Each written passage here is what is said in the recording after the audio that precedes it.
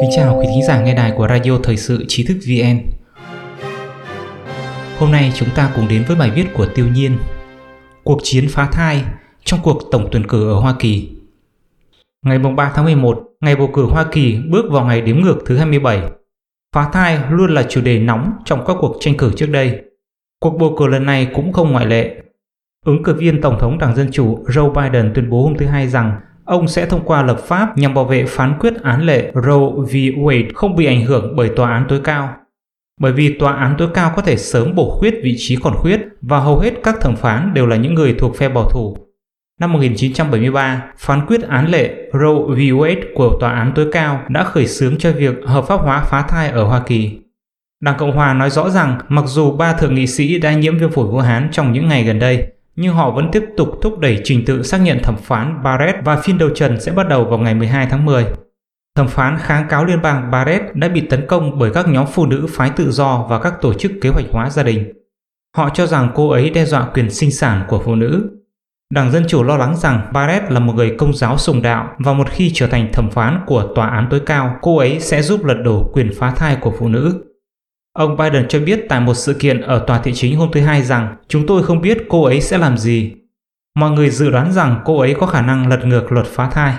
Ông Biden nói rằng để đáp lại, ông hứa sẽ thông qua án lệ Roe v. Wade khiến nó trở thành luật pháp của nước này. Vào ngày 5 tháng 10, Tổng thống Donald Trump đã trở lại Nhà Trắng từ trung tâm quân y Walter Reed.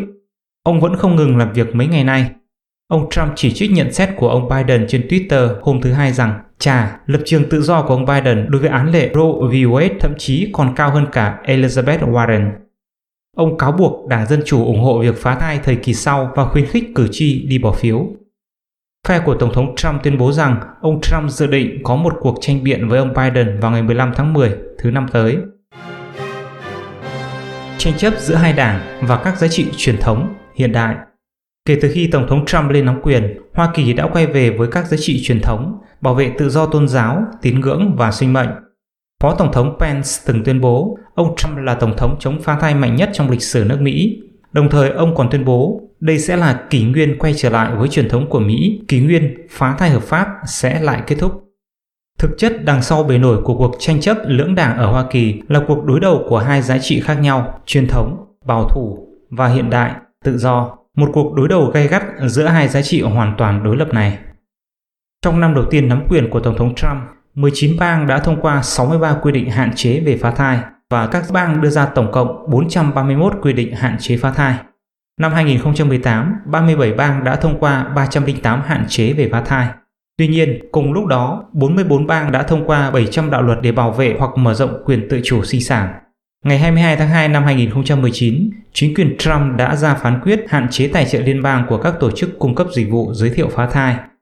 Vào tháng 1 năm nay, ông Trump đã tham gia cuộc tuần hành chống phá thai hàng năm ở Washington, trở thành Tổng thống Mỹ đầu tiên từng tham gia sự kiện này.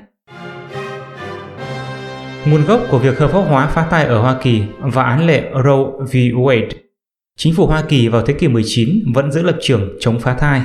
Năm 1921, Liên đoàn Kiểm soát Sinh sản được thành lập ở New York và bắt đầu thúc đẩy mạnh mẽ việc tránh thai và phá thai. Vào những năm 1930, các bác sĩ hành nghề đã thực hiện 800.000 ca phá thai mỗi năm và các ca phá thai bất hợp pháp cũng gia tăng đáng kể. Kể từ đó, hợp pháp hóa việc phá thai đã nhanh chóng lan rộng. Năm 1973, án lệ Roe v. Wade của Tòa án tối cao đã ra phán quyết rằng quyền phá thai của phụ nữ được công nhận và bảo vệ bởi quyền riêng tư theo hiến pháp. Sau phán quyết, mỗi bang lại ban hành các đạo luật khác nhau với những hạn chế khác nhau.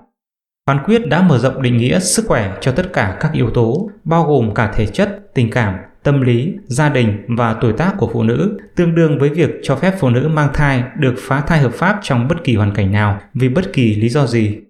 Tòa án tối cao sau đó đã lật ngược luật chống phá thai của hầu hết các bang và thiết lập tiêu chuẩn 3 giai đoạn để hướng dẫn luật pháp của mỗi bang về việc có nên cho phép phá thai trong các giai đoạn khác nhau của thai kỳ hay không. Tiêu chuẩn 3 giai đoạn là khẳng định quyền tự quyết của phụ nữ trong 3 tháng đầu của thai kỳ. Đối với 3 tháng giữa của thai kỳ vì sức khỏe của phụ nữ, các bang có thể hạn chế phá thai nhưng không cấm phá thai. Trong 3 tháng cuối của thai kỳ, trừ khi tính mạng của người mẹ gặp nguy hiểm, để bảo vệ thai nhi, các bang có thể lập pháp hạn chế hoặc cấm phá thai. Phá thai là quyền của phụ nữ hay tội giết người? Nhà bình luận thời sự Hạ Tiểu Cường tin rằng hai phe ủng hộ và phản đối việc phá thai có nhận thức khác nhau về nguồn gốc của sự sống, về cơ bản là sự khác biệt giữa chủ nghĩa vô thần và chủ nghĩa hữu thần. Hầu hết những người chống phá thai đều tin rằng trong các vụ hiếp dâm, phụ nữ có quyền phá thai. Thậm chí một tỷ lệ khá cao trong số những người chống phá thai còn tin rằng việc phá thai là chấp nhận được về mặt đạo đức nếu đó là để cứu sống người mẹ. Tuy nhiên, bất kỳ tôn giáo chính thống nào trong lịch sử loài người đều trân trọng sự sống.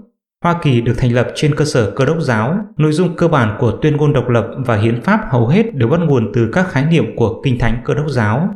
Vì vậy, các tôn giáo như Thiên Chúa giáo tin rằng sự sống của con người đến từ Chúa và không ai có quyền lấy đi, phá thai tương đương với tội giết người. Ngoài ra, một lý do ủng hộ việc phá thai hợp pháp là nếu nhận định rằng phá thai là bất hợp pháp, trong khi việc phá thai sẽ không dứt, nó vẫn sẽ được thực hiện, như vậy còn nguy hiểm hơn. Rõ ràng, có một lỗ hổng logic trong lý do này. Việc phán đoán xem có nên ngăn chặn một hành vi hay không lại chỉ nhìn vào kết quả mà vứt bỏ tiêu chuẩn về thiện ác, đúng sai. Cũng giống như việc nói rằng nếu hành vi trộm cắp bị coi là bất hợp pháp thì hành vi trộm cắp đó cũng đâu có dừng lại. Điều này không chứng minh tính hợp pháp của hành vi trộm cắp.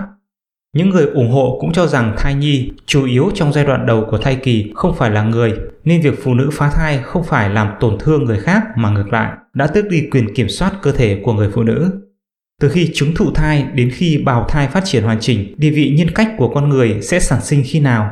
Thomas Aquinas, nhà thần học Công giáo thời Trung Cổ, tuyên bố rằng thai nhi nam sẽ được trao linh hồn sau 40 ngày và thai nhi nữ là 90 ngày. Hầu hết các nhà chống phá thai đều nhấn mạnh rằng con người tồn tại ngay khi thụ thai. Quý thính giả có thể truy cập vào trang web trí thức vn.org hoặc tải ứng dụng mobile trí thức vn để đọc được nhiều bài viết của chúng tôi hơn. Một lần nữa, xin cảm ơn quý vị đã đồng hành cùng trí thức vn. Đừng quên nhấn subscribe, đăng ký kênh của chúng tôi và để lại bình luận ở bên dưới. Xin chào và hẹn gặp lại!